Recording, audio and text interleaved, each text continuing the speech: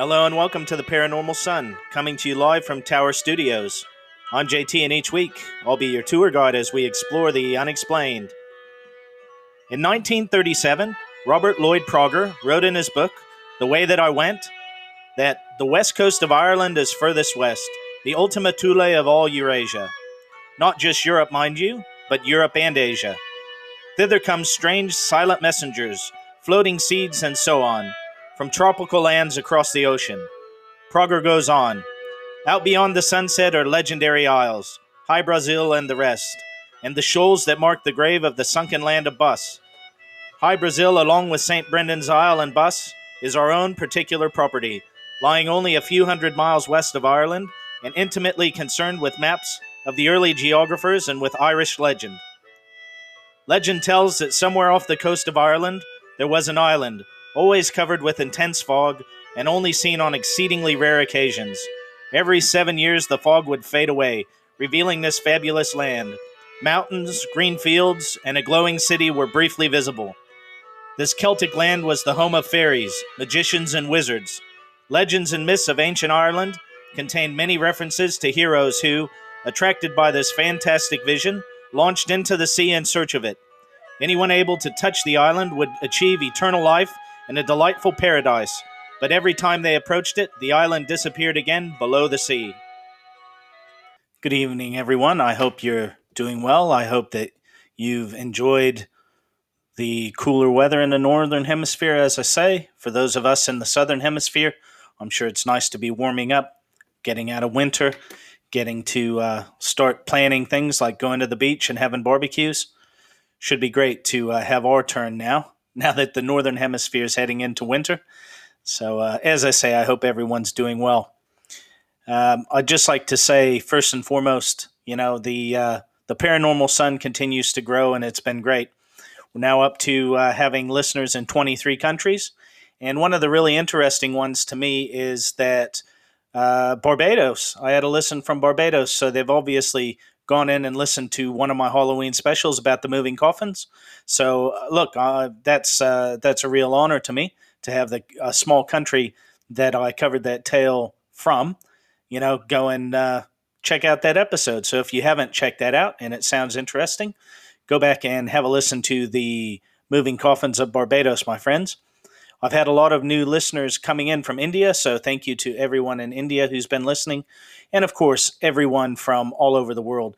So, everyone from Europe, the UK, France, I had listeners in Romania, and of course, listeners in South America, all over North America, all over the US, 33 states now. And there are definitely some states missing because I know people who have listened to some of the episodes and they haven't turned up. But Anchor, my understanding is Anchor isn't the best for analytics, and that's absolutely fine. At the end of the day, it gives me a rough idea. If anybody is listening from a country that you think might be a bit unique, get a hold of me, and I'm happy to give you a shout out on the air.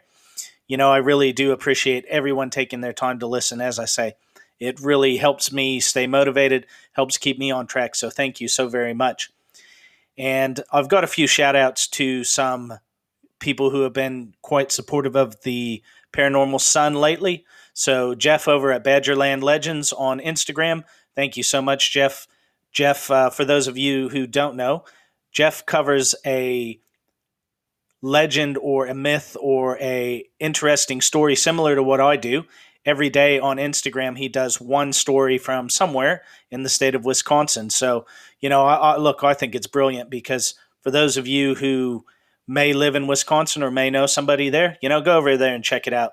And at some point in the future, hopefully I can get things working, and I'd love to have Jeff on the show and hear, what's really got him so interested in this same subject as I have. And to the Paranormal Explorer TV, on Instagram as well. Thank you so much for the support. So this is a paranormal explorer in the UK who goes out and, does some paranormal exploration. Been very supportive of the program, so thank you very much. I've also been listening lately to a new podcast called the Xander and Stone Podcast, which on Instagram is the XS Podcast. And again, thank you so much for supporting the program. Thank you for listening, and thank you for having some kind words for me. I really appreciate it. And one last one here as far as that goes, and that is to Sinister CANDC, which is the Sinister Coffee and Creamery shop in Oregon. Look, it's a really cool site. You go on there and they've got different coffees with some real kind of paranormal twist in the names and that. And look, folks, if I was still living in the U.S., I would definitely be giving it a try. So, if you're interested, go over there and check that out. And no, this isn't a commercial. No, they haven't paid me to promote their product. I just saw it. They followed me on Instagram, and I thought it was a real cool premise. So, again, go over there and check them out. To all my listeners, as I say, all my listeners in California, the Pacific Northwest, all over America, and all over the world, thank you from the bottom of my heart. I couldn't do it without you. To Adriana and Nico in Texas, thank you from the bottom of my heart. To Noel and Nicole over at the Quite Unusual podcast, and all my Chicagoland listeners, thank you so much for listening. To Chris and Max in Illinois, thank you from the bottom of my heart. To my Montana family, thank you for listening, of course. To the Fidianga tribe, thank you so much for listening. And last but not least, of course, to Harry and Lisa in North Carolina, thank you so much for supporting the program, as you always have. And like I say, it means the world to me to have each and every one of you listen to what I have to say. So, with all that having been said, like I say, I know we're living in kind of odd and strange times. So tonight's episode, you're going to get something a little different. I haven't covered anything quite like this so far on the program. I've covered things like this in bits and pieces, but there is a mythical island that supposedly existed off the coast of Ireland, and it was called High Brazil, or many other different pronunciations of that name. There are several. There are about 10 different ways of saying it. So anyway, we will be getting into that after a while. Now, before we get to that, of course, as always on the Paranormal Sun, each week we have the News of the Damned. Now, for those of you who may be new to the program, the News of the Damned is my homage to a man named Charles Fort. Charles Fort was one of the first people who really sat down and started structuring and organizing stories, newspaper clippings, and articles like that about the paranormal and the unexplained. And back in the early 1900s, Charles Fort started taking these things, putting them into books and publishing them so that you, I, and anyone else could go out and check out some of this material and see some of the interesting things going on. Now, Charles Fort referred to anything that was ignored or excluded by science as damned data, thus the News of the Damned. And every week I try to give you three to five articles, depending on their length, that have got something to do with the subject matter at hand. So without further ado, we will get into the News of the Damned. So the first article we've got today is from coasttocoastam.com. Those of you who are longtime listeners to the show will know that all of the articles over at coasttocoastam.com are bylined by Tim Banal, who is kind of the web guru over there. So this first one is quite interesting, folks. And this one is titled, Con Artists in India Sell Wish-Granting Lamp to Doctor for $41,600. Authorities in India have arrested a pair of con artists who convinced a doctor to buy a wish-granting lamp from them for a whopping $41,600. The audacious caper reportedly came to light last week when Dr. L.A. Khan contacted the police after realizing that he had been swindled. According to the doctor, the long con began when he started treating an ailing woman and, in the process, met two men whom he was led to believe were her sons. Over the course of several visits to their residence, the men slowly revealed to the doctor that they were in contact with a powerful god-man who could perform all manner of magical feats. The origin of this entity, they told Khan, was the legendary Aladdin's lamp, which they just so happened to possess. In a testament to their commitment to the scheme, one of the men even went so far as to dress as the famed genie and appear before the doctor to vouch for the authenticity of the tale. I didn't realize they celebrated Halloween in India, folks. There he is, dressing up as the genie from Aladdin. As luck would have it, the men informed Khan they were willing to sell the magical lamp and its resident genie to him for a mere $200,000. Promised that the purchase would ultimately provide him with wealth beyond his wildest dreams, the doctor convinced the men to take a down payment of $41,600 for the prized item, which they graciously accepted. However, when they refused to let him take the lamp home with him, Khan began to suspect that something was amiss. Putting the two pieces together, it dawned on the doctor that he had been gradually brainwashed by the two men into believing that they owned a magical lamp, and that in fact the Aladdin that he met during the fantastic meeting was actually one of the con artists in a genie costume. Khan subsequently reported the trickery to police, who arrested the two men for fraud and seized the lamp as evidence. The woman who initially ensnared the doctor turned out to be the wife of one of the con artists and is currently wanted by police for her role in the strange affair. So, folks, there you have it, okay? This just goes to show that just because you're college educated, I mean, this man's a doctor. It doesn't mean that, the people who go to universities and colleges have a monopoly on the brain power, all right? So I know that we all have our own beliefs, and I understand that some things like this, people want to believe. But at the end of the day, what generally trips these people up is human greed. So, I'm not saying a doctor in India is a billionaire, but at the same time, as a doctor, he's probably already got a decent life in India. But here he is, wanting this magic lamp so he can get rich. So I do find it quite interesting. And that's, I've heard a lot of con artist stories, but that's a first for me. So if you want to check that out, folks, as always with the news of the damned, I always have links in the show notes. So you can go over there and check it out. So you just click on the link, go over and read the article for yourself. In this case, there's a photo of the purported magic lamp, but I don't see a photo of the genie anywhere. Now, the next one here, folks, is also from Coast to Coast AM. Now, this one's quite interesting. I saw this one a while back, but I didn't get a chance to actually go in and read it. But I saw it pop up in my newsfeed a while back. This one is quite interesting, and it's got a video in it. It says, video, cluster of UFOs filmed in Mexico. An intriguing video from Mexico shows a curious cluster of lights in the sky, and some suspect that they could be an armada of alien craft. The odd footage was reportedly shot at a medieval-themed housing and tourist development known as Val Curinco on the evening of October the 22nd. In the video, at least 36 glowing orbs can be seen moving back and forth across the sky in a somewhat erratic fashion. As one might imagine, the footage has captured the attention of UFO enthusiasts who argue that the luminous objects are potentially alien in nature. Specifically, they argue that the fact that the anomalies were not all moving in the same direction would seem to preclude the usual explanations for such scenes, which is that the UFOs are just balloons or lanterns released into the air. That said, there remains one prosaic possibility put forward by skeptics, which could account for the odd lights. Drones. What's your take on the puzzling footage? So again, obviously, folks, there is a video link here that you can go in and watch. Now, I'm just going to click on it and have a look myself as I'm reading this to you because I haven't had a chance to look at it yet. Well,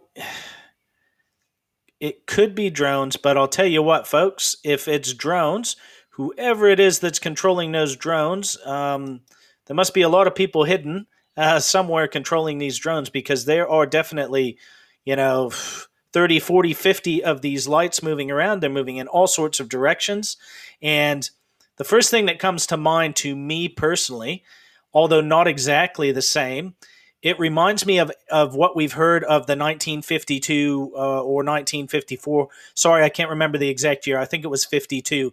Washington, D.C. overflights of these UFOs that flew over Washington. And you'll see these artist renditions of these white objects flying against the background of the night sky. But it's quite fascinating. So, by all means, go over and check that video out. Now, again, folks, I don't believe everything that I see on the internet, but I try to provide interesting things to you.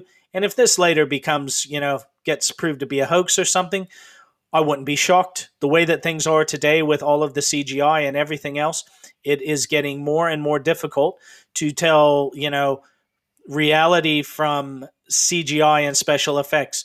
But still, I tend to at least consider the possibility until it is proven otherwise that it could be potentially real. Now, on to the next article, folks, which is another one from Coast to Coast AM. And this is quite an interesting one. And this one comes from the Lone Star State from Texas. So it says, responding to reports of a giant mystery creature roaming the streets, a pair of police officers in Texas tracked down the monster, which turned out to be a man in a bizarre Halloween costume. The amusing encounter, which was captured via their body camera and subsequently posted to YouTube, occurred earlier this week in the city of Arlington. As officers Josh Zuniga and Greg Fuse were sitting in their squad car, they received word from the dispatcher that the department was being flooded with phone calls about an 8 to 9 foot tall, 5-legged animal that moves like a sloth. When the officers arrived on the scene, they quickly identified the mystery creature in question as a man wearing a bizarre, homemade Halloween costume. This character's name is Psy, P-S-Y. The masked stranger nonchalantly explained to Zuniga, "It's based on your psychological image of what fear is." Asked how long it took him to make the costume, the young man indicated that he created it over the course of a week for the remarkably low cost of $40. After being informed that his costume had prompted so many calls to the police, the man expressed regret over the matter and told them, "I did not mean to cause a disturbance." Fortunately, the police were understanding about the mix-up and assured him that he had done nothing wrong. In fact, Zuniga was so amazed by the really, really cool costume that he had his picture taken with Psy to show the dispatchers that unknown creature that had been causing all the commotion that night. So there's a Halloween tie-in for you folks, and quite an interesting little story.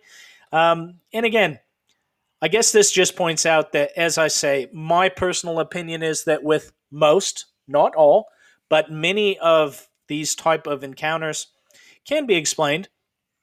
But until they are explained, I always reserve the possibility that these things could be real. So this is quite an interesting one. Now, obviously, what somebody spots in a city in Texas versus what someone spots in the Himalayas or in Loch Ness or in the rainforests of the Pacific Northwest are completely different subjects. But anyway, I'm just saying there are a lot of things in this world that we think are odd or unexplained. And, later on, or sometimes at the time, an explanation does come to light. So again, folks, I'm not saying that everything you hear, read, or watch is 100% real, but as Richard C. Hoagland says, and I've quoted on this program many times, it only takes one white crow to prove that not all crows are black.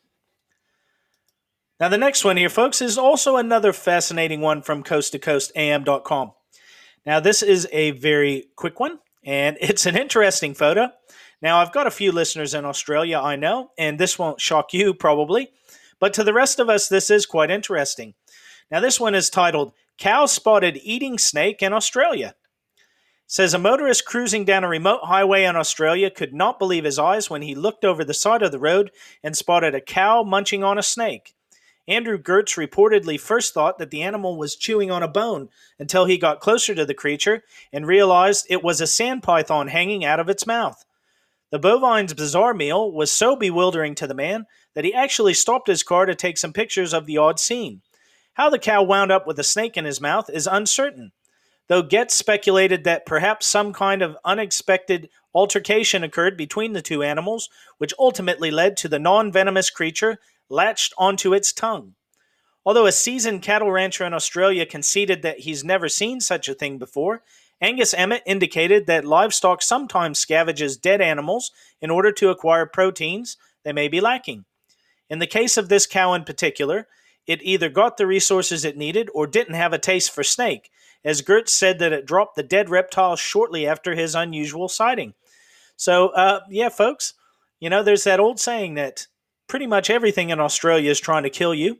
Now, this was apparently not a venomous snake, but nonetheless, the cow obviously wasn't going to take any chances.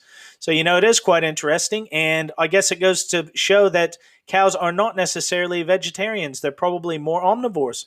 So, again, you can check out this photo over at the link in the show notes. But it is quite interesting. It's definitely true because I can see the photo myself. Now, the next article and the last article for tonight is part of my ongoing series on the U-196, which was a German U-boat that is purportedly on the coast here in New Zealand.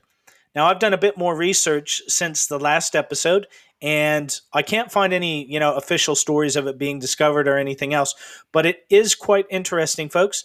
I have seen these radar or, sonar underground images, and it looks like a U-boat to me, or a ship. It's quite interesting.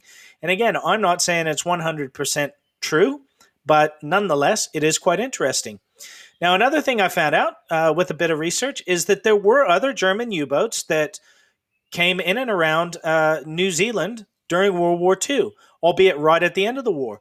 There were a few Japanese submarines that got quite close as well. Now, I'm telling you, folks, I'm a lifelong student of history, and growing up, I had a pretty good and thorough upbringing in this stuff. And, I remember them saying that, the Japanese, aside from bombing Darwin, and one submarine that tried to sneak into Sydney Harbor, that was it. They didn't come anywhere close to New Zealand. Well, that's not true, folks, actually. And it's interesting because as I tell you, as I do the research for these programs, every time I do, man, I just learn something new. So it's just as interesting and thought-provoking for me as it is for you. So I'm going to get into part 3 of this story about the U-196. And just so you know, folks, after this week, there will be 2 more. There's a total of 5 in this series. So now, folks, we're going to get into the very fascinating tale of the U-196. So if you've been listening to the last few episodes, I covered part 1 and 2 of this 5-part article series. So if you haven't listened to those, go back and check those out. I don't want to get too far in depth into the story again because it's quite long and complicated. But basically, just to give you a brief overview, the U-196 was a German U-boat that basically disappeared in 1944 in Southeast Asia, stopped communicating with base, and, it was theorized that it was lost at sea. Well, the whole premise of this article is that, in fact, the U-boat turned up in New Zealand. They scuttled the U-boat, and the crew and whatever was on this U-boat was then taken ashore in New Zealand. And there's a bit of anecdotal and kind of secondhand witness type, information that was provided in those first couple of articles, first 2 parts. Anyway, I'm going to now get into part 3, and it just says, author's note, while we may never find out what happened to U-196 and the missing crew, I would like to take readers on a journey which, although at first sight may read like science fiction, is indeed based on the best evidence I can find. So it says, a step through time. At the beginning of the 20th century, we saw a massive scientific interest in nuclear physics and electrical energy, fields both considered to be closely related. Einstein, among others, was beginning to formulate a view on what was to become known as the united field theory. Tesla, Marconi, and other scientists had been looking at radio waves and beyond. By the end of the First World War in 1918, understanding of these matters had advanced considerably. In fact, the idea of a death ray capable of killing humans or disabling machinery was being taken very seriously indeed. It resulted in the laser. World War II saw the introduction of radar, and from that, what we all know today as the microwave oven. But that was only the beginning of the story. By 1943, both the Allies and the Germans had begun serious research into 2 highly secret projects, atomic weapons and the electronic masking of large ships at sea. Both, as it turned out, require a radical rethink in previously held assumptions about the way in which the universe works and the mathematics we use to describe this. It requires the development of quantum mechanics. When the first atomic bomb of the Trinity series was detonated at the Alamogordo, New Mexico test site, no one knew exactly what was likely to happen. There was a substantial block of scientific opinion that believed it was possible to ignite the Earth's atmosphere with catastrophic consequences. Fortunately, they were proven wrong, but the scientists went ahead and did it anyway. Many readers will have heard of the Philadelphia experiment, which involved the electronic masking of the U.S. Navy destroyer escort DE-173 USS Eldridge. The experiment involved passing a large electric current through the ship using heavy copper cables placed lengthwise around the hull, so as to reduce or remove the ability of enemy radar to obtain a reflective signal from the target ship. On October 28, 1943, according to credible eyewitness accounts, the ship simply vanished for several minutes to reappear hundreds of miles away, then just as suddenly reappear at its moorings in Philadelphia Naval Yard. The problem was it returned missing crew, and there were even reports of crewmen being embedded in the deck plating and still alive. While the Allies didn't know at the time was that the Germans were looking for a similar solution to the same problem, due to unsustainable U-boat losses in the Atlantic. Now, folks, as a very quick aside, the Philadelphia experiment, you really go down a rabbit hole when you go down that one. Nothing has been conclusively proven, and, I don't want to get too far off track, but basically take that one with a grain of salt is what I'm saying. Now, I do know for a fact, for example, in World War II, the Germans had a pressure mine, which was wreaking havoc on Allied shipping. And the British worked out that if you ran an electrical cable around a ship, copper cable, and ran electricity through it, that you would throw off this mine's ability to pick up a ship's magnetic field. It was called degaussing. So at least that I can say there is a basis in science to what they're talking about here about this electrical current being run through the ship. So carrying on, it says, ringing the bell. Since before the Second World War, Germany had been following the various scientific papers circulating among the academic community about the theoretical possibility of a sustained nuclear reaction for the generation of domestic electricity. It was not until about 1932 that theoretical physicists and mathematicians began to discover a way of achieving this. In Germany, Hermann Goering, then a leading member of the Nazi Party, was instructed to bury this operation in the post office budgets, where many other secret projects had been hidden. But the Germans took a very different approach to nuclear science from the Americans, British, and Russians. They looked at the metaphysical, the unseen, hidden aspects of nuclear energy. They reasoned there was much more to nuclear energy than just a large bang. German science believed that, buried within the process, making up Sorry, folks, I'm just turning the page here. A nuclear reaction was the key to unlocking time itself. Even Einstein considered this more than a remote possibility, referring to it as the space-time continuum. He suspected, as did other researchers, time was possibly elastic, and depending on how fast the observer was moving, either sped up or slowed down. Igor Witkowski, a Polish journalist attempting to uncover secret Nazi nuclear experiments, claims to have been shown Polish intelligence files from the collapse of the from the former communist regime in 1990. From research by revolutionary German thinkers like Reich, Stern, and his understudy Gerlach at the Goethe Institute in Frankfurt am Main in the 1920s came Project Thor. They discovered a process known as the fluorescence of mercury. Under the influence of magnetic fields, this system creates a dense plasma field contained by powerful electric magnets to cause the fluorescence of mercury using photochemistry.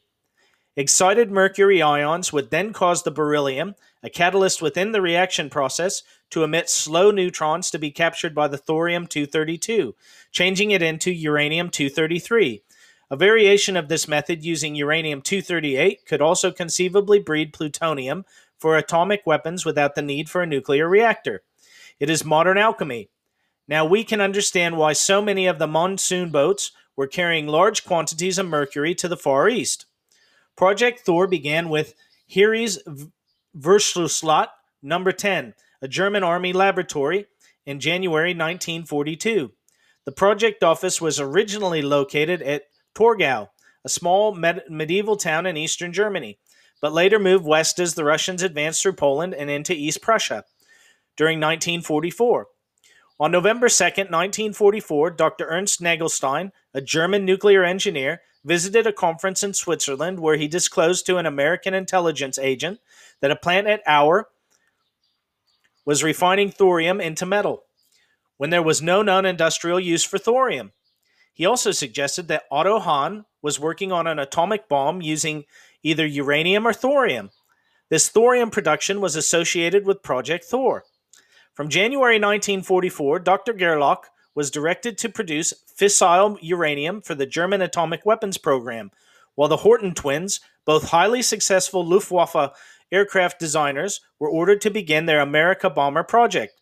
Documents captured by Operation ALSOS, an intelligence operation specifically designed to collect German nuclear research materials in Strasbourg, Alsace, and classified after the war, refer to the Goldschmidt papers, in which a machine used for the production of enriched uranium is described.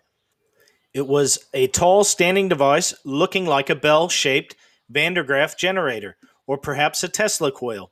At the very top inside its spherical head was a spinning device. In the margin are notes claiming it generated 5 million electron volts. The importance of this device was that, unlike the Allied nuclear program requiring a reactor to produce the materials necessary to create a nuclear weapon, this German system didn't. Nor did it remain dangerously radioactive after use, and it could be disassembled and moved by U-boat. But when working, it was extremely dangerous to humans in close proximity. One report claims a technician literally melted before the horrified onlookers after he got too close to the operating machine. A similar phenomenon was observed aboard the USS Eldridge. An unexpected bonus. During the operation of this centrifugal machine, it was discovered to produce a very small anti-gravitational effect. This effect was sufficiently pronounced to be as recorded by the relatively primitive measuring devices of the period. What we do know is the original side of the centrifuge contains a substantial reinforced concrete frame. Later researchers have estimated to be capable of withstanding at least 100 tons of vertical force. They believe it to be a gigantic docking point. By the time the Germans began to explore this unexpected effect, the war was almost over. But those in charge of the project would not have been prepared to hand their discovery over to the Russians. Once the centrifuge had been disassembled, it would have been almost impossible to rebuild and operate it without expert guidance from the original Project Thor team. Like the V-2 rocket teams from Peenemünde, the Allies would be in a bidding war for such information. So why would it have been brought to Northland? The centrifuge unit could have been operated in a dry shed anywhere in the world, provided there was sufficient power to run it. It was the anti-gravity effects that could not have been so easily contained or hidden.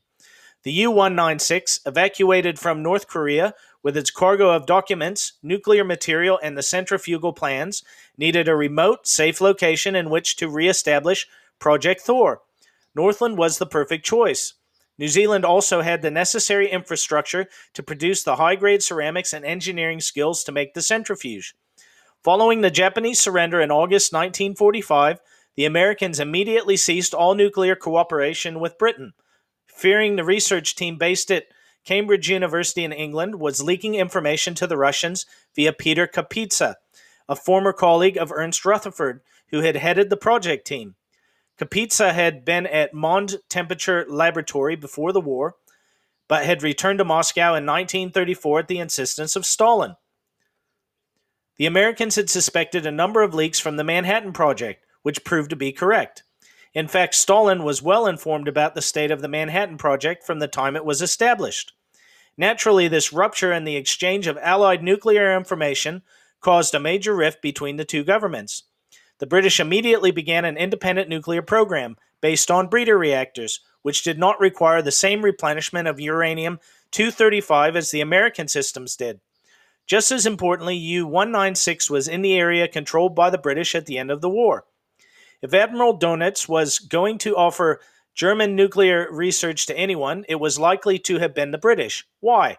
Because he could be confident the Germans would remain a partner in British nuclear research and ultimately obtain their own nuclear weapon. It's a fair bet the British, faced with the cost of a nuclear program, offered to share their project with Germany and France in exchange for splitting the costs. Even though Germany was not permitted nuclear weapons on her own soil, there was nothing to prevent jointly owned nuclear weapons being stored on French bases along the Rhine. But before any of this could be achieved, there needed to be a secret enrichment facility. Who would believe little old backwoods New Zealand could have had such a thing? But if the 5 German bodies discovered in Northland after the war are anything to go by, there's much more to this story than we have been told to date. Of even greater interest is the fact that officially these deaths never occurred. Now, folks, that is very interesting to me. I will say one thing. Look, I keep an open mind, and these sorts of stories fascinate me. But one thing that we do have to be very careful of is that oftentimes you'll come across stories like this, and they weave facts in with postulation or even downright fiction, when they kind of spin their tail. So it has an air of authenticity. Now, I'm not saying it's all BS, okay? I've read a lot of this about different things. The problem with anything like this, ex-Germans, ex-World War II, German Wunderwaffe, a Nazi nuclear program, all of it it's a very deep rabbit hole, and there's very little proof of many of these claims. Now, I happen to know as much as just about every other kind of layman, that's not an actual researcher on some of this stuff they're discussing. So this centrifuge they're discussing is what has been referred to by Joseph P. Farrell and some other great writers as the Nazi Bell. This gentleman from Poland, Igor Witkowski, he's the one who first translated these documents at the end of the Cold War. He got his hands on these documents that, purportedly talk about this interrogation of a SS officer and him spilling the beans about this, this bell object, which in German is called Die Glocke, which is, the bell in German. So anyway, I'm not saying that any of this is impossible. All I'm saying is, folks, this is getting pretty far into the conspiracy realm. And again, I find it fascinating. I would not be overly shocked if some of the claims that I've laid out so far eventually ended up being found out to be true. I will say that at the end of World War II, when the Allies went into Germany, they only found a very poor kind of research reactor. The Germans had not created a full-blown nuclear reactor. And the story that we've always been told is that, the Germans just worked out that the atomic bomb was too hard to, produce, and therefore they stopped really funding it. Well, folks, if you do a bit more research and you just scratch a bit more beneath the surface, there is a lot more to it than meets the eye. Are there photos of Nazi mushroom clouds? No. But there are first-hand accounts of pilots seeing things in Germany near the end of the war that are potentially nuclear tests. So anyway, it's a fascinating story. I know it's not everyone's cup of tea. Thank you for bearing with me, folks. And, there's a couple more parts on this article. I don't want to stop now because I've already done 3 out of 5. But yeah, look, I do understand that this is, it's a bit astonishing to some people. And, like I say, the problem with stories like this, they're fascinating, but there's not always a whole lot of proof to back them up. But I am very interested to hear about those 5 German bodies that they're talking about, because Northland, New Zealand is a very lightly populated area, and pretty much everyone up there knows everyone. I spent quite a bit of time up there, and it will be quite interesting to get into that section. Now, folks, before I get into the tale of High Brazil, one thing I just want to apologize for in advance. Again, I always try and do my best here on the Paranormal Sun to pronounce place names and language as best as I can. Now, I've got a fair inkling of Gaelic, but it's not perfect. It's far from perfect. So any of my Irish listeners or anyone out there who speaks Gaelic, please be kind with your comments. I've done my best, to pronounce these names correctly. I'm happy to make any corrections on air if you send me, things that I've missed. So thanks again for that. And now into the main topic.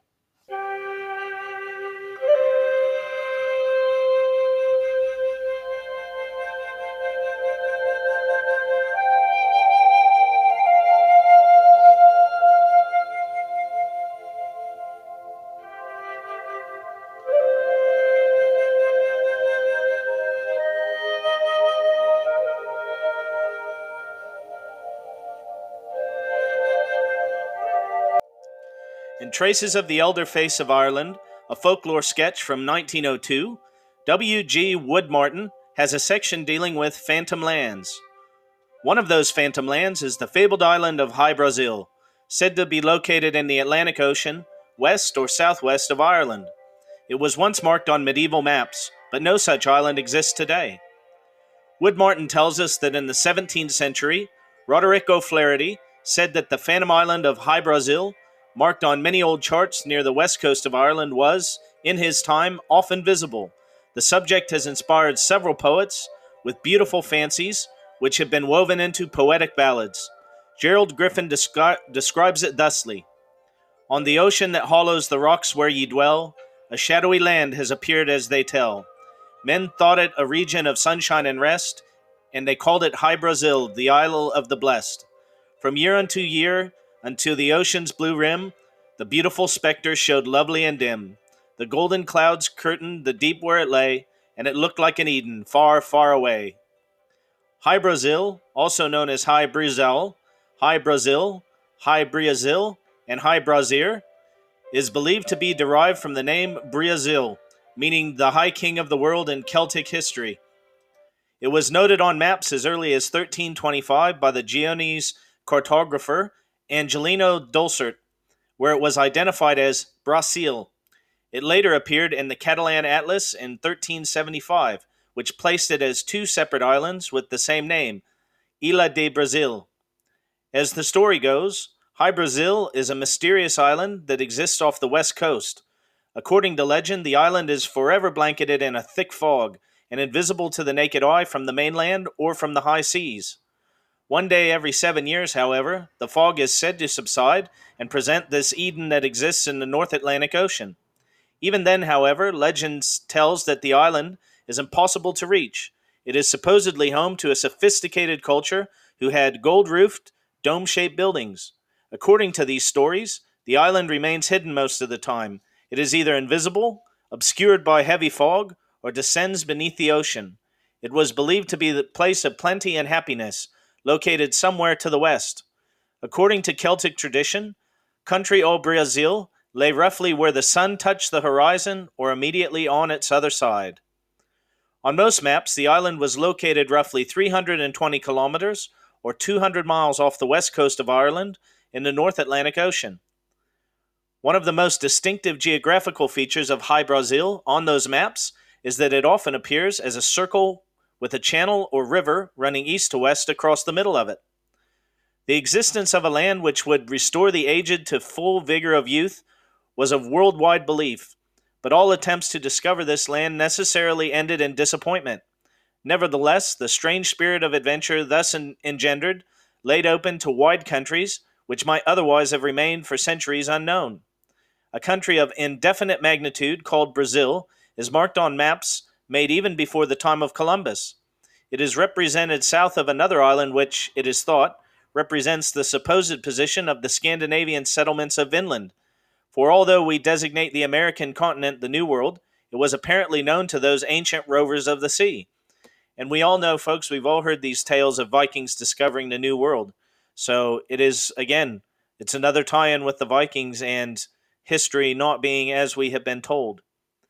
Belief in the existence of High Brazil doubtlessly gave rise to the traditional transatlantic voyage of St. Brendan, an adventurous ecclesiastic styled the Navigator, who spent 7 years away from Ireland on a distant island.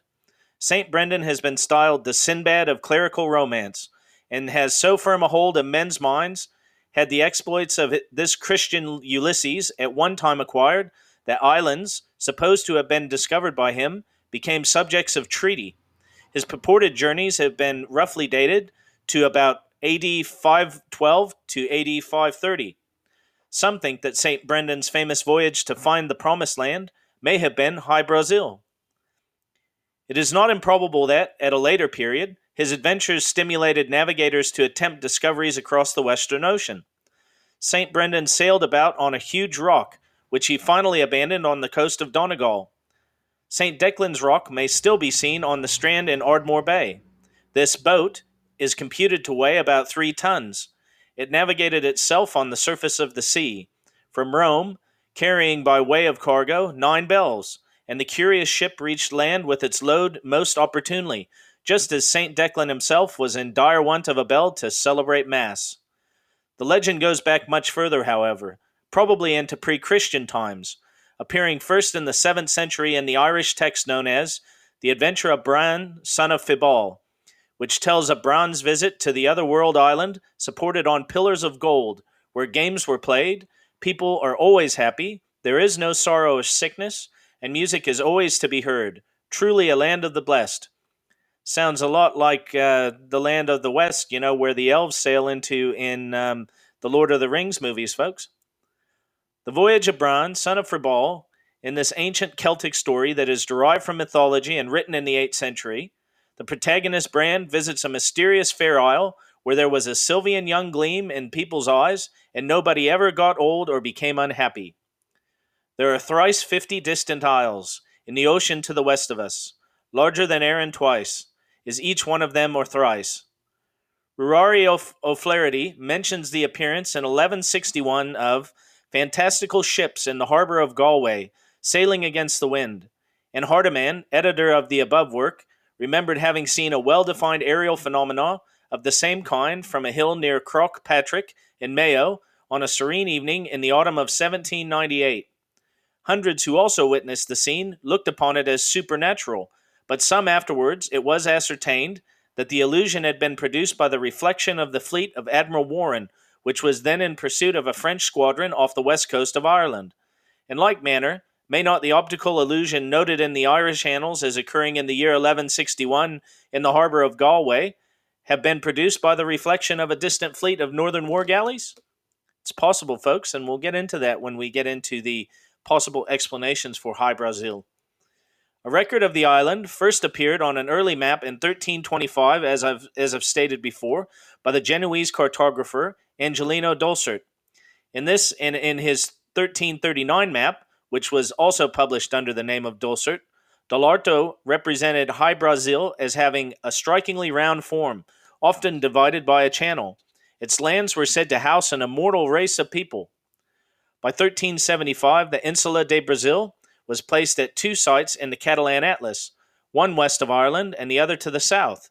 Yet by 1480, one of the 2 islands, both labeled Ilha de Brazil, had shifted to just south of Greenland, while the other remained near Ireland. So as I was saying, some of these cartographers started saying one of these islands was actually Vinland. In 1436, it showed up as Sola de Brazil in the Venetian map of cartographer Andrea Bianco. Attached to one of the larger islands of a group in the Atlantic, this was identified for a time with Mater Island. It would show up again in 1595 on the Ortelius map of Europe and Europa, Mercator map, and occasionally show up in slightly different locations on different maps over the years. In 1480, John Jay Jr. departed from Bristol, England, on a journey to find the fabled island, only to come back empty-handed after spending 2 months at sea. In 1481, 2 more ships, the Trinity and the George, departed from Bristol on an expedition to find High Brazil, with no success either. Also in 1480, John Cabot also launched an expedition to search for Brazil, and repeated the effort apparently every year from 1490 to 1497, although no definitive proof that Cabot's expeditions reached the island exists. Interestingly enough, in 1497, Spanish diplomat Pedro de Ayala reported to the Catholic monarchs of Spain that John Cabot, the first European to visit North America since the Vikings, had discovered in the past by the men from Bristol who found Brazil. This implied someone from one of the Bristol expeditions had actually managed to find High Brazil. So on the 25th of July, 1498, Pedro de Ayala, who was the Spanish envoy in London, wrote to Ferdinand and Isabella in Spain, reporting the British efforts in searching for High Brazil, or the island of Brazil. Now these are his words. For the last 7 years, the people of Bristol have equipped 2, 3, and 4 caravels to go in search of the island of Brazil, and the 7 cities according to the fancy of this Genoese. The king made up his mind to send thither, because last year sure proof was brought. They had found land. Many other attempts were made to discover the fabled island. Leslie of Glasgow described as a wise man and a great scholar, was so imbued with belief in its real existence that he solicited a grant for the isle from Charles I. Edmund Ludlow, the celebrated Republican, escaped to the continent in a vessel chartered at Limerick to sail in search of High Brazil, and so formed in people's minds at that time that the island actually existed, the captain of the ship was allowed to depart unquestioned. So basically, this man was a Republican, so he was basically he was a political, person who had a problem with the king, and he decided to leave Ireland. And their excuse to leave port, because everyone was being questioned who was leaving, was that they were going to look for High Brazil, and they were that sure that it existed, they let him leave. So that's quite a fascinating one there, folks. That's how certain the people in Ireland and the UK at the time were that these islands actually existed. A rare work entitled La Navigación Indi Oriental, printed at Amsterdam in the year 1609, contains a map on which two islands, styled Brazil and Brandon, are marked as actually existing off the Irish coast. A chart of the French geographer Royal, made in the year 1634, also includes the island of High Brazil, is also distinctly marked on his map. Others reportedly reached the island. In the 17th century, a man named Ole claimed to have been kidnapped and taken to High Brazil. And there'll be more on Ole later in this episode, folks, and that's O apostrophe Le, so it's an Irish name, not Ole like the Spanish term. In 1675, a pamphlet began making the rounds in London, purporting to recount the tale, the year before, of the long-sought and legendary island. On the 2nd of March, 1674, a Captain Nesbitt claimed to have discovered, disenchanted, and actually landed on High Brazil, which he also partially explored. The disenchantment was effected by lighting a fire upon it. Since then, says the writer, several godly ministers and others have gone to visit and discover them, i.e. the inhabitants. But as the author had heard no news of their return, he says he awaits with becoming patience further particulars. We are left in ignorance as to whether these were ever given. But from a silence of upwards of 2 centuries, the probability is that the disenchantment wrought on the lighting of the fire was but temporary, that the godly ministers and others have met with the fate of Asinian of old. But doubtless, when the day of their release arrives, we shall hear of strange discoveries. The pamphlet, purporting to give an account of the discovery of High Brazil, obtained a good circulation in London over the course of 1675. The details of the journey of the Scottish sea captain made even more intriguing reading. He claimed to have spotted High Brazil on his voyage from France to Ireland in 1674. They encountered a strange fog, and when the fog lifted, the ship was dangerously close to rocks. While getting their bearings, the ship anchored in 3 fathoms of water, and that's about 18 feet or 3 meters, folks, so shallow water for a large ship. And 4 crew members rowed ashore to visit High Brazil. He is said to have sent a party of 4 ashore, where the sailors spent the entire day on the island. There they claimed to have met a wise old man who provided them with gold and silver. Strangely, the captain said the island was inhabited by large black rabbits and a mysterious magician who lived in a large stone castle by himself. A follow-up expedition was led by Captain Alexander Johnson, who also claimed to have found High Brazil, confirming Nisbet's findings. In 1684, Rory O'Flaherty claimed in his publication Ogygia to have met a man, Moro Olayo, who said he had been abducted by strangers and ferried across to High Brazil, where he was held for 2 days, during which he became ill. When he recovered, he found himself mysteriously returned to Irish shores.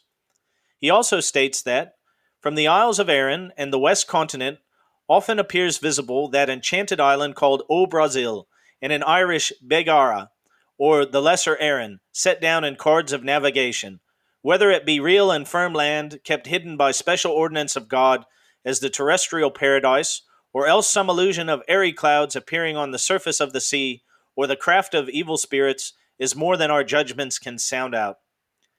Even into the industrial age, High Brazil was included on maps and charts.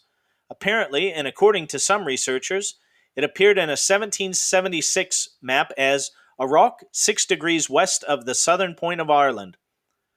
The Reverend Luke Connolly, writing in 1816, states that he received minute descriptions of extraordinary fata morgana, which is a mirage in English, which appeared along the seacoast near the Giant's Causeway.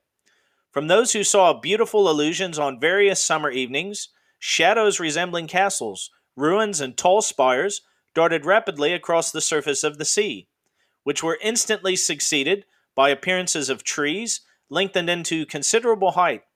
These shadows moved to the eastern part of the horizon, and at sunset totally disappeared. These phenomena were given rise to various romantic stories. A book still extant, printed in 1748, and written by a person who resided near the Giant's Causeway, gives a long account of an enchanted island, annually seen floating along the county of Antrim coast, where he fancifully calls the Old Brazils. It is supposed by the peasants that a sod from the Irish terra firma thrown onto the island would give it stability, but though several fishing boats have gone out, at different times, provided with this article, it has hitherto eluded their vigilance.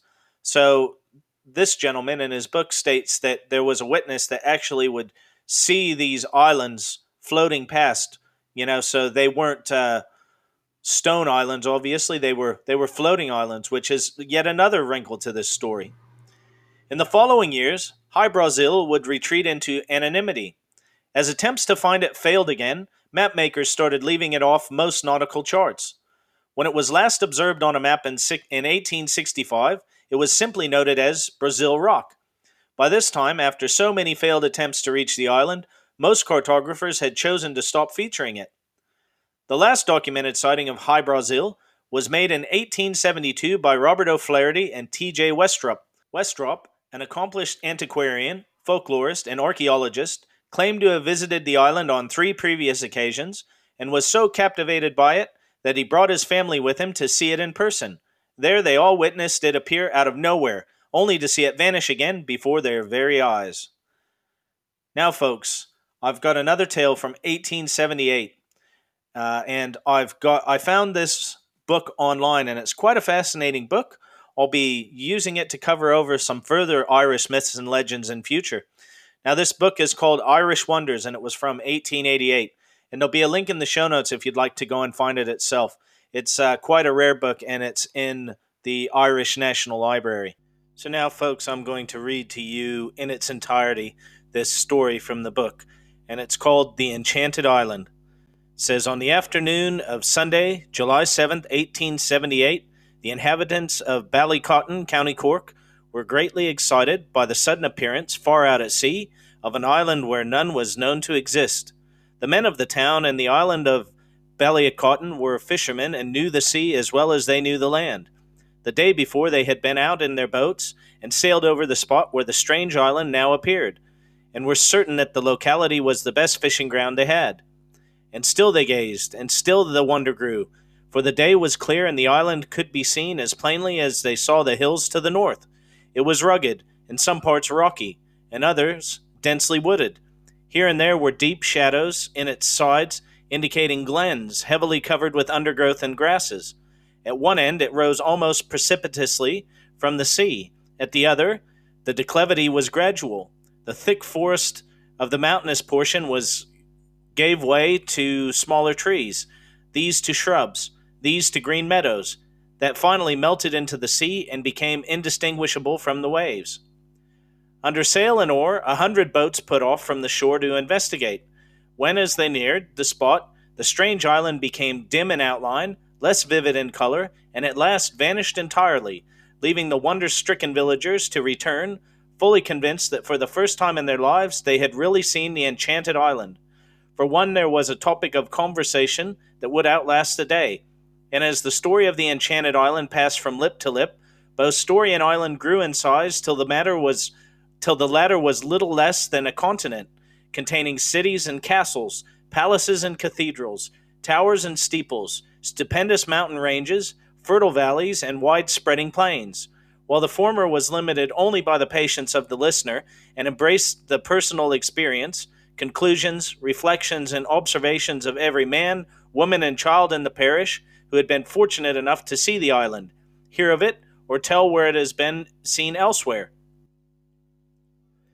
For the enchanted island of the west coast is not one of those ordinary humdrum islands that raise out of the sea in a night, and then, having come, settle down to business on scientific principles, and devote their attention to the collection of soil for the use of plants and animals.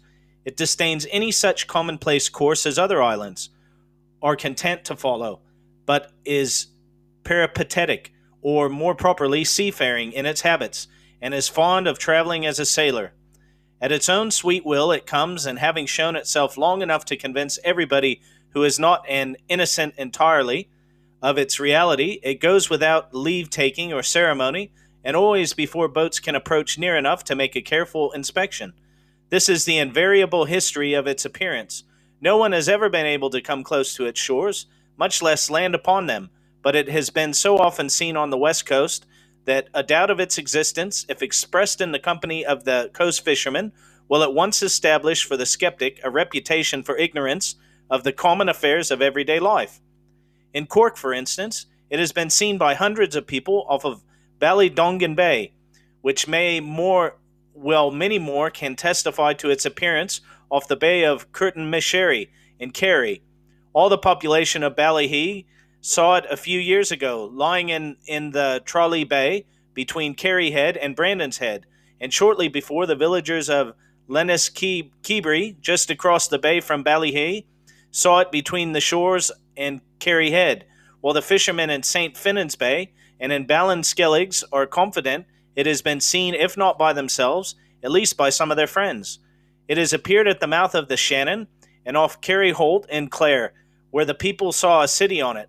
This is not so remarkable as it seems, for in justice to the enchanted island, it should be stated that its resemblance to portions of the neighboring land is sometimes very close, and shows that the enchanter who has it under a spell knows his business, and being determined to keep his islands for himself, changes its appearance as well as its location, in order that his property may not be recognized nor appropriated.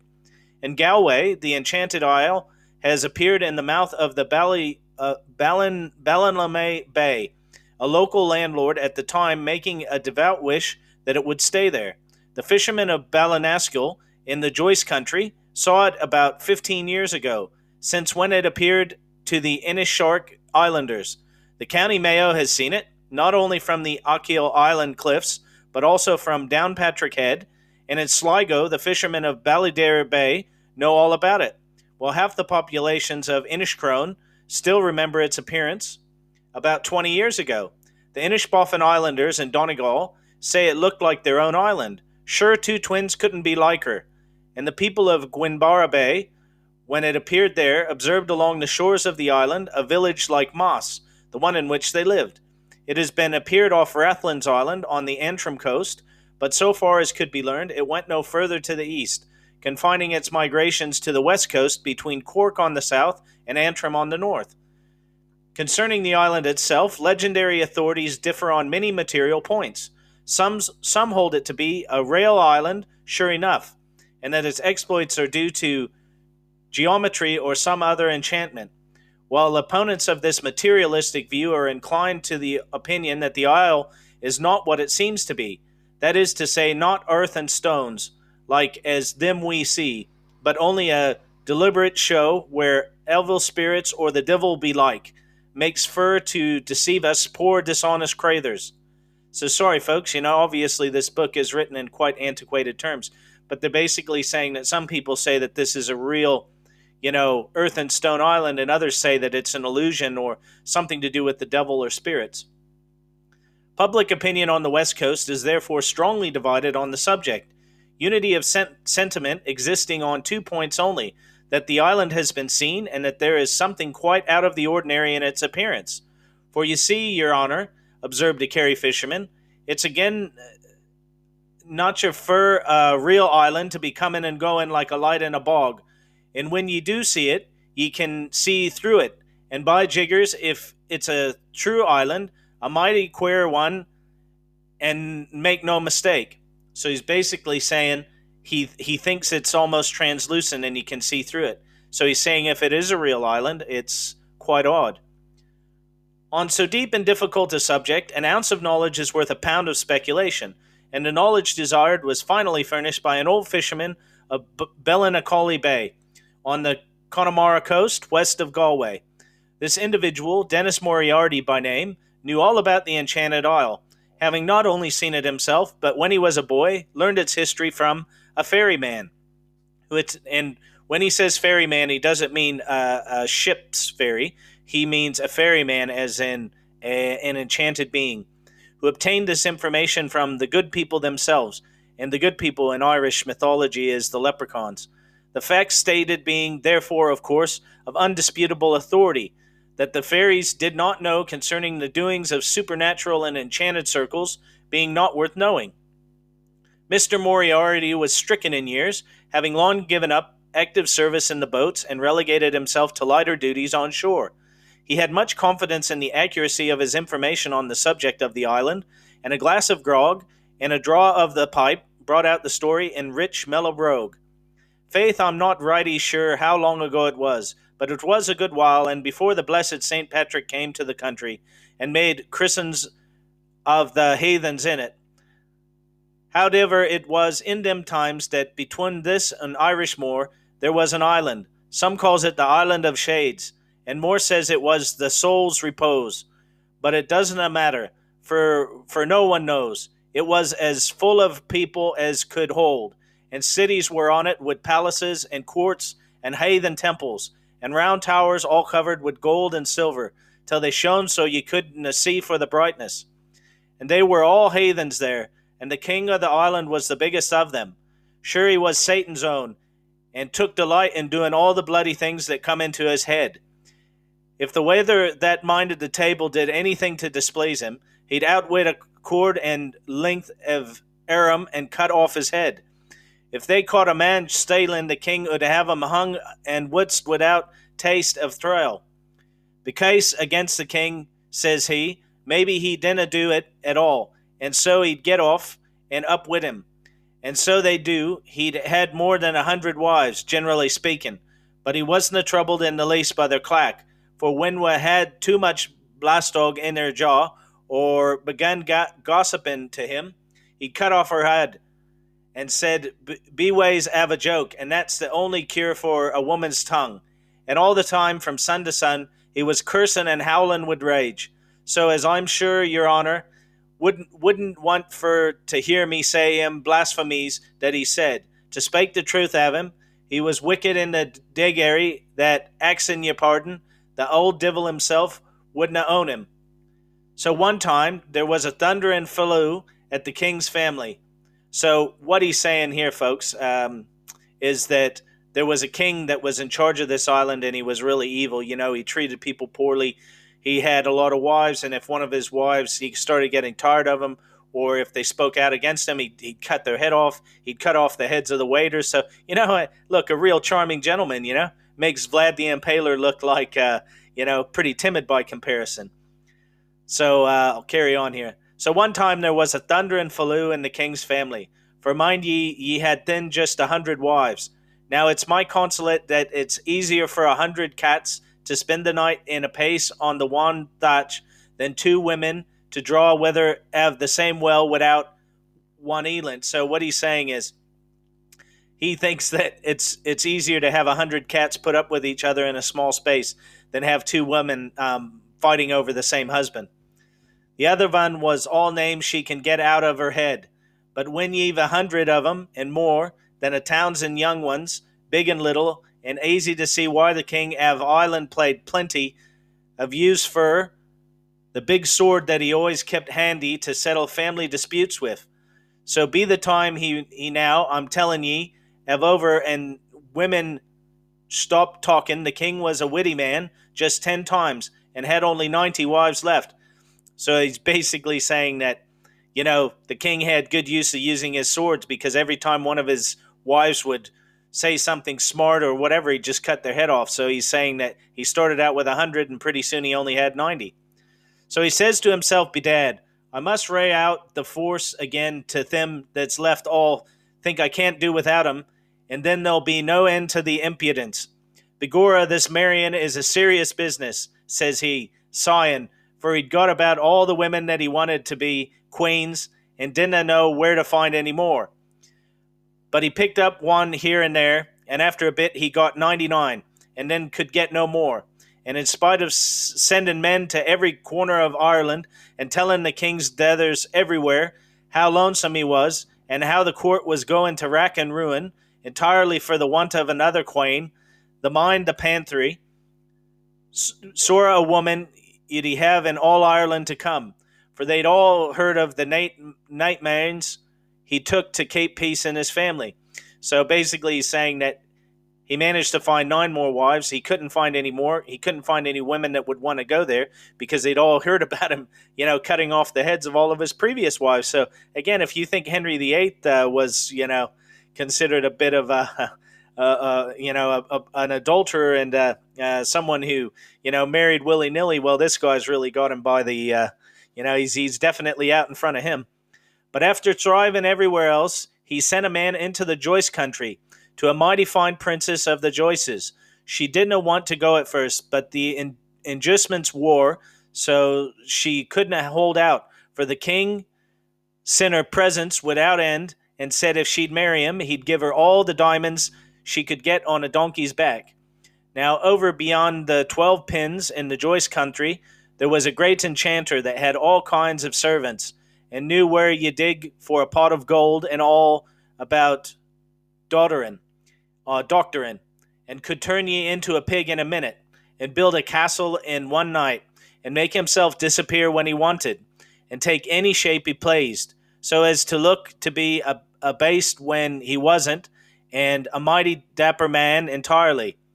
Now to him went the princess and asked him what to do, and she didn't care a trenny for the king, but he'd give the 2 eyes out of her head to get the diamonds.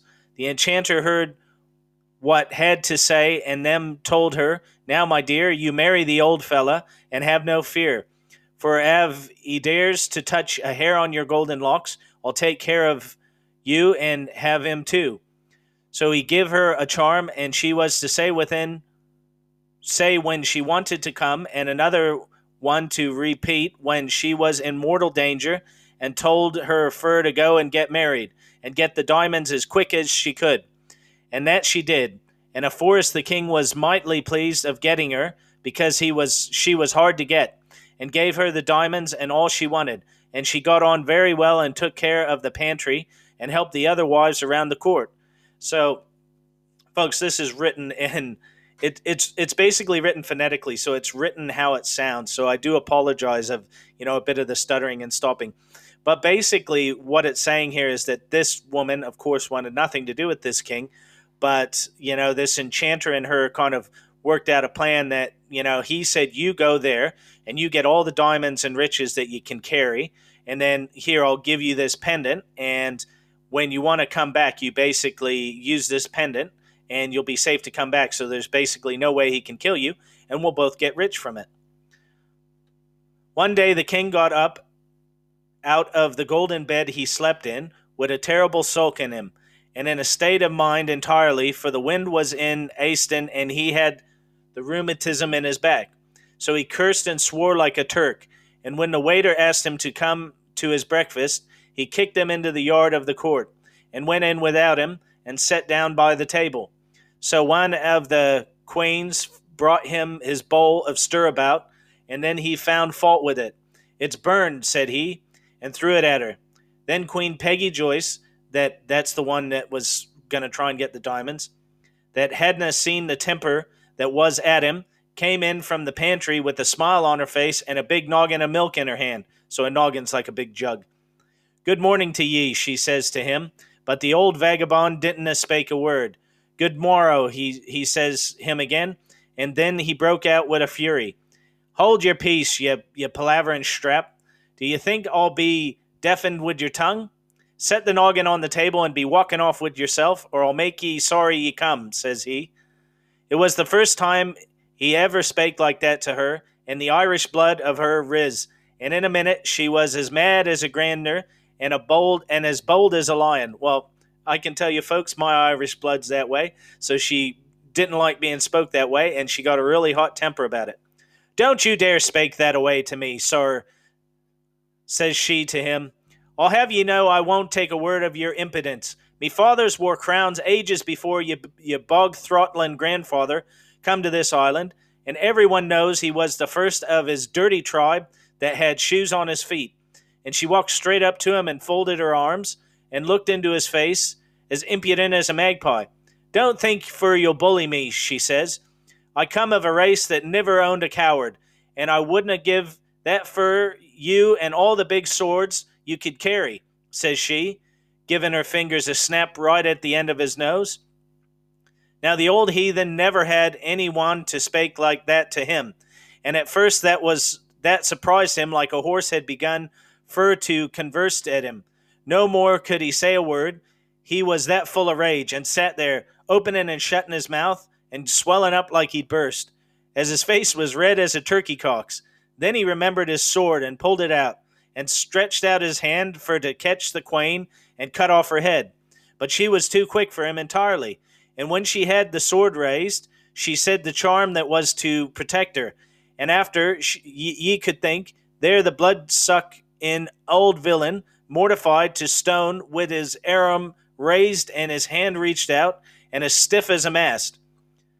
Then she said the other charm, that called the enchanter, and he come to onst. She told him what she'd done, and he said it was right of her, and as she had a purty smart woman, he said he'd marry her himself. So basically, this king, when she spoke to him that way, he was incensed. He'd never had anyone talk to him like that. So, basically, after a few seconds of him gathering his composure, because he was just getting angrier and angrier, he remembered he had his sword. So he went to pull out the sword and cut her head off, and she pulled out that charm that would protect her, and that charm turned him into stone. And then she pulled out the other charm, and the enchanter came. She told him what had happened, and he said, well, you didn't do anything wrong. And he said, well, since you're a pretty smart woman, I'll marry you myself. The island was cursed by reason of the king's crimes, and come to Ireland with all the people. So they come to Connemara, and the enchanter got husbands for all the king's wives, and homes for all the men of the island. But he enchanted the island, and made it so that the bad king must live in it alone, as long as the sun rises and sets. No more does the island stand still, but must travel up and down the coast. And once 7 years they see it and carry, and next 7 years in Donegal, and so it goes, and always will be ways of a caution to kings not to cut off the heads of their wives. So basically, this is this is a bit of your urban legend background to why these people see this island that moves up and down the coast. It's basically that this enchanter at the end of the story cursed the island and left the king on the island as this statue, and this island would move up and down the coast and only be seen by these people in different cities every 7 years. So look, folks, I'd never heard that tale. Again, apologies for the language. I understand it's probably a bit difficult to hear your way through that. But look, a fascinating tale nonetheless. And oftentimes, as I say, with these kind of tales that you find in old books, you won't hear them anywhere else. Another correspondent writes, I myself, upwards of half a century ago, saw a wonderful mirage resembling that lately described as having been visible off our Tira coast, County Sligo. And had I been looking on the bay for the first time, nothing could have persuaded me but that I was gazing at a veritable city, a large and handsome one too. Trees, houses, spires, castellated buildings, etc. The enchanted island of High Brazil was again seen off the coast of Sligo in the year of 1885. The vision forebodes, so it is alleged, national trouble. Now, a few decades ago, a member of another family saw it clearly from around Ballinacally in the 1940s. While there is a possibility that this island did exist some centuries ago, when the sea levels were much lower, others dispute that it ever existed, allocating its origins to that of a tall tale. In one of the UK's most famous UFO encounters, known as the Rendlesham Forest Incident, a strange craft was reported to have landed outside a US military base in the UK. Sergeant Jim Peniston claims to have touched this craft and telepathically received 16 pages of binary code into his mind, which he referred to as a download. He wrote down the code the next day. However, he had no way to know what it meant, but he did keep the notebook for more than 2 decades. This code was much later run through sophisticated computer software and deciphered to be a list of very specific coordinates to certain spots on Earth. The code was said to list very specific coordinates of high Brazil and listed the location where ancient cartographers had it mapped. The message also listed the coordinates of several other ancient sites around the world, such as the pyramids at Giza and the Nazca Lines. At the very bottom of the message, coordinates of high Brazil were listed, again, along with an origin year of 8100. As David Wilcox said on Behind the Paranormal radio interview he did with guests Jim Peniston and John Burroughs, the written legend says that people lived on this island, High Brazil, who considered everyone else on the mainland, which is Europe, to be savages and primitives, and apparently they had very advanced technology, including levitation and advanced forms of sound healing, and they were ultimately forced to migrate away from their island by the rising floodwaters of the Ice Age, where you have like a 150 to 300 foot rise in sea level in a really short time. When they got to Europe, they actually became the builders of the stone circles and the standing stone-like megaliths and menhirs and so forth. Basically, the people of High Brazil migrated to Europe, and you can then trace them through the gods of Irish mythology, the gods of Celtic mythology, and the gods of Norse mythology. So these are some very, very heavy players here. It's not just another UFO story, it connects to everything. And if you go through many of these ancient mythologies, including Irish, Celtic, and Norse, which is allegedly where they got this from, and was the people of High Brazil originally, that myth talks about the ending of a great year, and the great year in this case is 25,920 years long, and it's the big 2012 thing. So my supposition is that the planetary advance they are speaking of is this alleged golden age. Today, no such island called High Brazil exists on any maps or nautical charts, and no historical documents were ever recorded to indicate what happened to it. Mainstream historians simply consider it to be a case of mistaken identity. Nevertheless, it is a peculiar riddle in the history that is likely to be debated and discussed in the future. Although this is an inherently Irish legend, the legend of High Brazil has circulated Earth and has been a topic of discussion for centuries. And in comparison to ancient Greece's lost Atlantis, High Brazil is in fact far more documented, with many more first-person accounts on record. There are many myths shrouding this fantasy island. Some say High Brazil is the home of the gods of Irish folklore. Others say it is some utopian, advanced civilization run by monks and priests who possess ancient knowledge and live in paradise. Now, art and literature. Leaving the debate about the island's existence aside, the fascinating history of the island stands on its own. The legend of High Brazil has such a strong presence in the oral tradition and folklore of Ireland that many artistic manifestations tried to reproduce this environment of beauty and happiness. Poets, musicians, painters, and writers used their creativity to reconstruct, in one way or another, what could not be reached in a real world. Art became the best portal to get to High Brazil. Among all forms of representation of the legend of this island, it was in literature that High Brazil found its true expression. There are many references to the island in poems, novels, and old manuscripts, including works by famous Irish authors. W.B. Yeats, for example, reproduced Gerald Griffin's poem, High Brazil, the Isle of the Blessed, probably the most famous poem on High Brazil, in his book Fairy and Folk Tales of the Irish Peasantry in 1888. Here's the poem. On the ocean that hollows the rocks where ye dwell, a shadowy land has appeared as they tell. Men thought it a region of sunshine and rest, and they called it O Brazil, the Isle of the Blessed. From year unto year, on the ocean's blue rim, the beautiful spectre showed lovely and dim. The golden clouds curtained the deep where it lay, and looked like an Eden, far away. A peasant who heard of the wonderful tale, in the breeze of the Orient loosened his sail. From Ara the holy he turned to the west, for though Ara was holy, High Brazil was blessed. He heard not the voices that called from the shore, he heard not the rising wind's menacing roar. Home, kindred, and safety he left on that day, and he sped to High Brazil, away, far away. Morn rose on the deep, and that shadowy isle, o'er the faint rim of the distance reflected its smile. Noon burned on the wave, and that shadowy shore seemed lovelily distant and faint as before. Lone evening came down on the wanderer's track, and to Ara again he looked timidly back. Oh, far on the verge of the ocean it lay, yet the Isle of the Blessed was far, far away. Rash dreamer return, O ye winds of the main. Bear him back to his own peaceful aura again. Rash fool, for a vision of fanciful bliss, to barter thy calm life of labor and peace.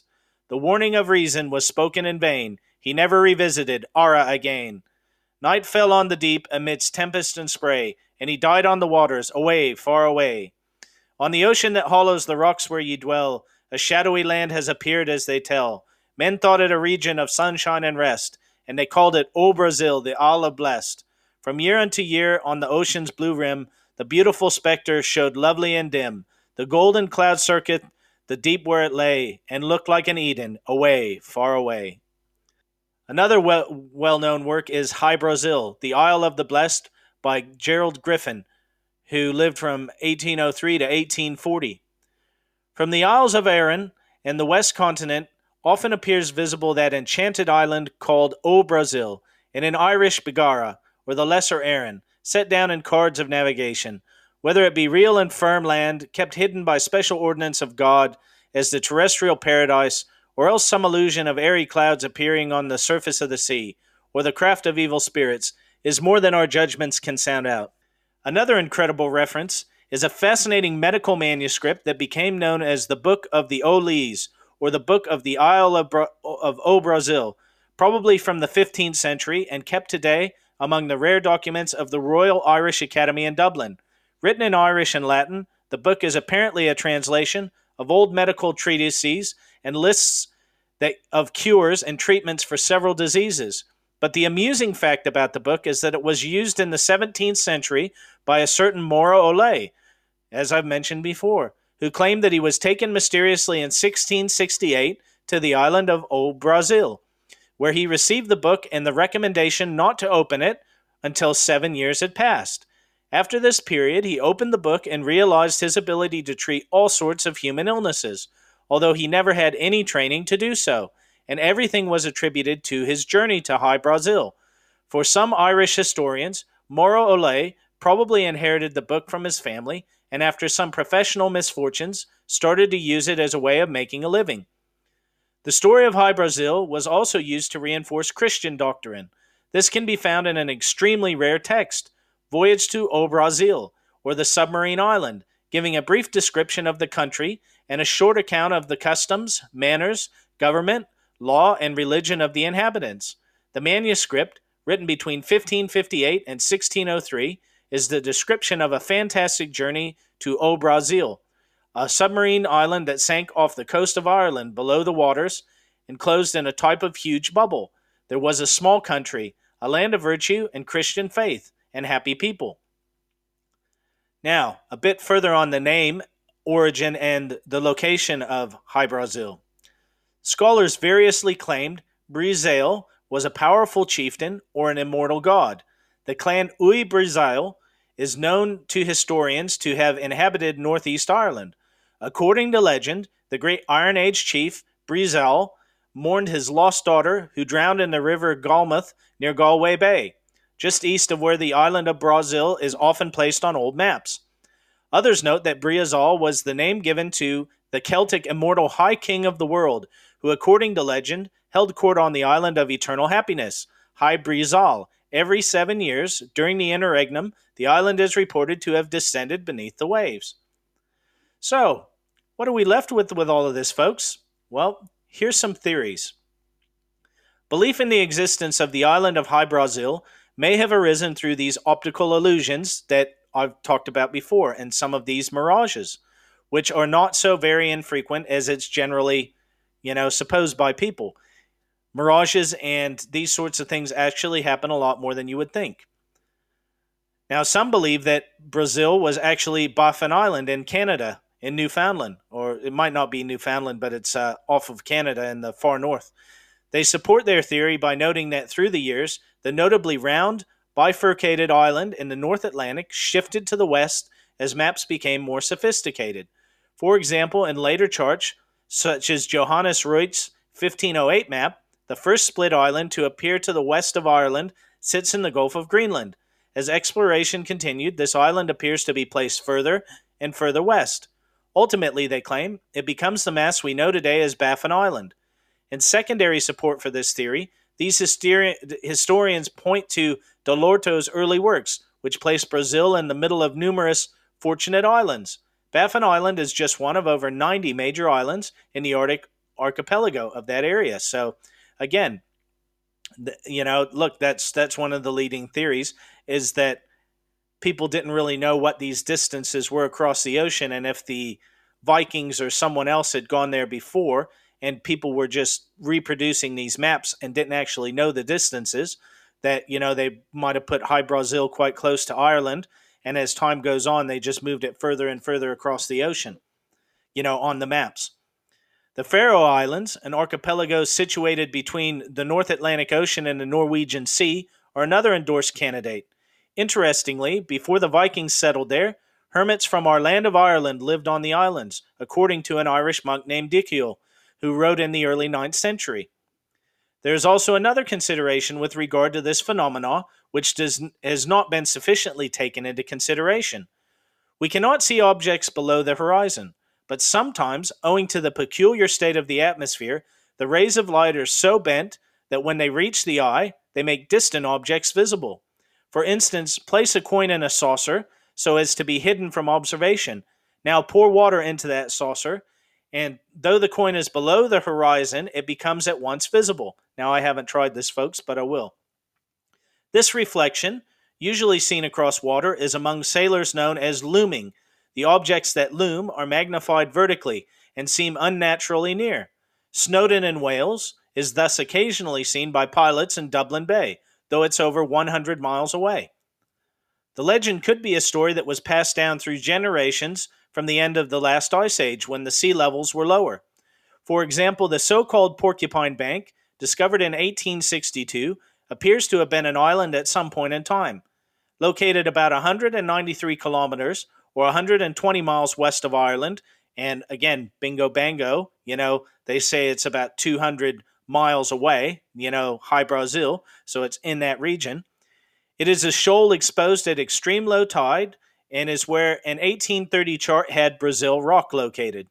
The bank's highest point is around 200 meters below sea level, and was sunk either due to a catastrophe or rising sea levels. So that 200 meters is about 650 feet, folks.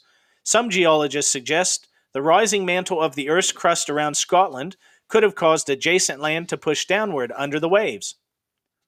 Now, on that 1674 journey that I mentioned before in the pamphlet that was circulating in and around London, the ancient maps depict High Brazil in the Atlantic Ocean to the west of Ireland, but a voyage between France and Ireland should not go so far west.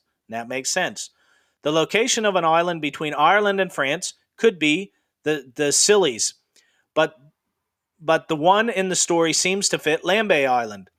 There have been rabbits on Lambay since at least the late medieval period.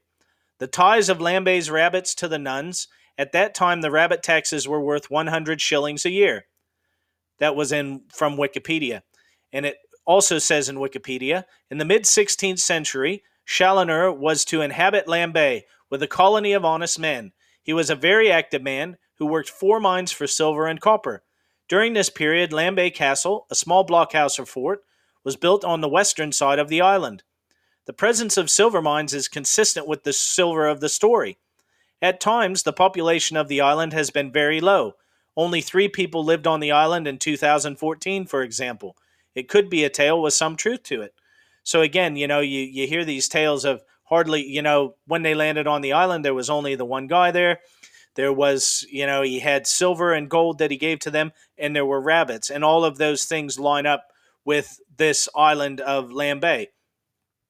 Now, the 1674 story is also claimed to be a literary invention by Irish author Richard Head. According to Professor Isabel M. Westcott from the University of Swansea in Wales, the Book of O Brazil is another brilliant fiction carefully constructed by Richard Head, marking a change in the literary style of the time. Another work attributed to Richard Head is The Western Wonder, or O Brazil, an enchanted island discovered, London 1674, which presents different accounts of the appearance and disappearance of this mysterious island. The concord of classic and Irish tradition is remarkable.